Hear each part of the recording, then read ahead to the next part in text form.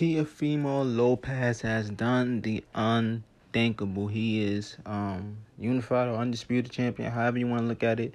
If you look at the franchise belt as an actual belt or not, that's all up for debate. That's all hearsay as far as I'm concerned. But Teofimo beat Lomachenko on Saturday night, and it was a hell of a fight. It was a great fight. Teofimo did everything he said he would do and more. Only thing he didn't do was knock him out, but he got the experience in being in the ring with a guy like Lomachenko and going into deep waters. Lomachenko did come on in the 8th round pretty strong, but Teo made sure he put them earlier rounds in the bag where he kept Loma guessing. Loma didn't know if he wanted to step in and feel the power, or not. But, when you got a guy like Teo who's a big puncher, it's hard to want to step in there and give one to get one, because Teo is a knockout artist and Teo is athletic. He's powerful, he's strong, he's quick, he's agile, he's explosive, and that's a lot to deal with. And Teo is only going to get better as his career goes on. And I feel like he's ahead of the other young guys like Ryan Garcia and Devin Haney, who are good. But he's been in the ring with some legitimate competition now. If you look at his last couple of fights with Nakatani and Comey and Loma, those three guys are no slouches at all, even though he made Comey like easy work in his last fight by knocking him out in the second round. But Teo was just a different breed. He's a different animal, and gotta love it. You gotta love it. You gotta love it. You gotta love it. And he stepped up to the plate. This is the guy he's been wanting for 2 long years. Been calling Loma out. Been saying he wants Loma. He want Loma. He want Loma. He got Loma, and he beat Loma. And, people can make the argument that he maybe won the first 6 rounds and he lost the last couple of rounds. To me, when Loma did make his moves, Teo had an answer for him. Teo either hit him coming in or hit him leaving. He didn't stand there like most guys would do when they fight Lomachenko, and Lomachenko throw the flurry of punches and they cover up and they get overwhelmed by the speed and the footwork and the mastery that he has in his arsenal of, getting guys to quit. No, that young boy, he had no quit in him. He was ready. He answered the bell. Had his hands down a little too much for my liking, but he really didn't get hurt by none of Loma's shots. But defense is defense. But so that's just me. But he showed a lot. He showed that he's willing to take one to give one, and he did take one to give one. The 12th round was a crucial round because he went in there and he went after Vasily Lomachenko, after his father in this corner told him he had to fight one. He didn't want to leave nothing hanging in the balance. He went in there and he hurt him to the body, and he hit him to the top, and he hit him to the body. And he almost stopped him in that 12th round if it wasn't for the referee stopping the fight about an accidental headbutt that opened up a cut on Teofimo's eye. But other than that, Teo did what he needed to do, man. I like a guy who says he's going to do what he's going to do and do it to the max. And that's what Teofimo did. Teofimo is a rising star. Or some say he's a star already. But we got to see, But Teofimo stock definitely rose. And if Teofimo runs it back with Loma, I feel like he would beat Loma in a rematch if they were to run it back. Loma supposedly had shoulder surgery, And if they do run it back, it'll probably be sometime in April. But if Teo was to lose that fight to Loma in April, his stock has already increased, and it would increase even more. And this time, he would get the bag that he deserves. And I feel like he beats him either way, because Teofimo is only going to get better.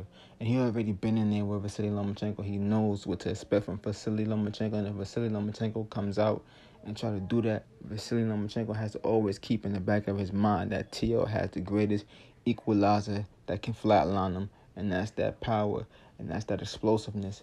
And he knows how to use it to perfection. And again, just shout out to Teofimo, shout out to Loma. boxing needs this. Boxing needs young guys to take on tough challenges. Win, lose, or draw, you must challenge yourself. And the next step is maybe, seeing him and Devin Haney get it on. But as I read today, Bob Arum would like to see him fight Ryan Garcia next. I believe it's Ryan Garcia, Tank, and then Devin Haney. That was his order, and that's the order he wants to go in if T.O. stays at 135. But we know T.O. is also talking about moving up to 140 because I know he's probably killing himself to stay at 135 because T.O. is a big boy to be fighting at 135, which is lightweight. So we'll see what happens. But T.O. did what he needed to do. Youngest undisputed champion or unified champion from Brooklyn, New York. Where the Brooklyn at? Where the Brooklyn at? Where the Brooklyn at? Where the Brooklyn at? Peace and love. And welcome to Breezy World, as always. What's up, it's your boy Breezy, and I'm back with another video for the podcast today. And I've been doing some thinking. I've been thinking long and hard about this. Let's talk about shooting guards in the NBA. I think James Harden is the best shooting guard in the NBA today, and there's no doubt about it. Can't debate it. It's not much of an argument. It's pretty much uh, a, woof. Is that much disparity between him and the next guys up? Devin Booker is good. He's solid. I like Devin Booker a lot. Devin Booker can fill it up. We know what he can do. He can score. The young guy's phenomenal. He's only going to get better and better. Got to see what talent they put around him in Phoenix, and hopefully he's not wasting his youth there. I do like Kelly Oubre. Kelly Oubre had a breakout year with the Phoenix Suns, and he's been very influential before the injury happened. And I like what the coach is doing. What's his name? Can't call the coach name right now. Damn, what is his name? What's his name? Monty Williams. Monty Williams is a good coach. He's showing that he can get them guys to play. So Devin Booker, in my eyes, is probably the guy that's behind James Harden right now, as best shooting guard in the NBA.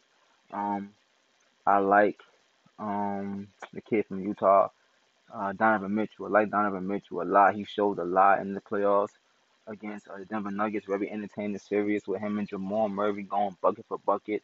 I mean, 50 points this game, 50 points that game, giving each other 40 pieces and 50 pieces. Very entertaining game. I think Utah needs another piece to help Donovan Mitchell, but he's on the up and up. He's definitely climbing that ladder. He's definitely a guy you have to watch out for. Definitely got all eyes on him coming up in next season, and it's going to be great to see what he can do. I just think he needs another piece. I'm not sure if Mike Conley is that guy right now anymore. I like Mike Conley a lot, but I think Mike Conley is treading on the decline. Mike Conley has always been a solid point guard. I mean, his best years was with the Memphis Grizzlies, and we know Mike Conley can ball. He can shoot the teardrop. He's a good facilitator. He makes the pass. He can use either hand around the basket.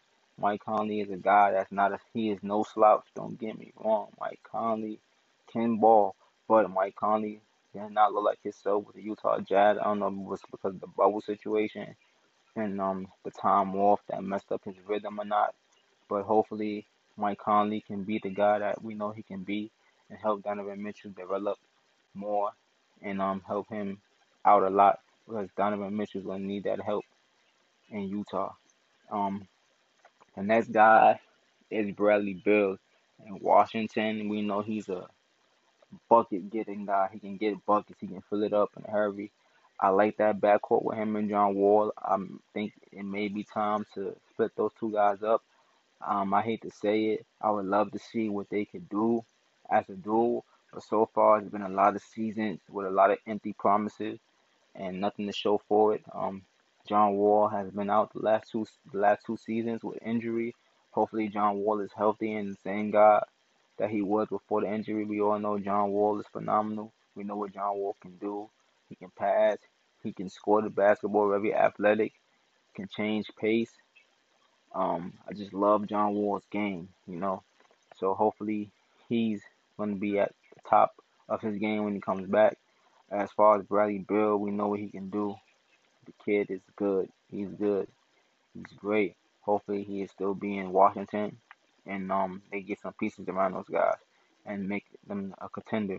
But as of right now, Washington is not looking like a good place for Bradley Beal. But Bradley Beal can get buckets. Um, who else can is a shooting guard in the league that's pretty good? Um, I'm kind of drawing a blank right now, but James Harden is the guy. We know James Harden has averaged what 34 this season. He's been averaging like over 30 points the last couple of seasons. James Harden could have 3 MVPs, maybe even 4.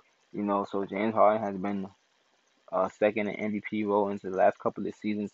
I did think James Harden got snubbed one year for MVP, and they gave it to Russell Westbrook. I mean, you can't discredit Russell Westbrook for the triple doubles that he averaged during the seasons, but I do think one of them MVPs did belong to James Harden because if you look at how he was productive and what he can do offensively, James Harden is on another level when it comes to this. The Euro step and finishing and getting to the free throw line a lot and just the step back threes. James Harden makes it look effortless out there on the court. James Harden is a guy that averages like 25.7 points a game or something like that. I have to look at his numbers all the way through. But James Harden is a guy that gets you buckets. I mean, it really took off for him after he left OKC.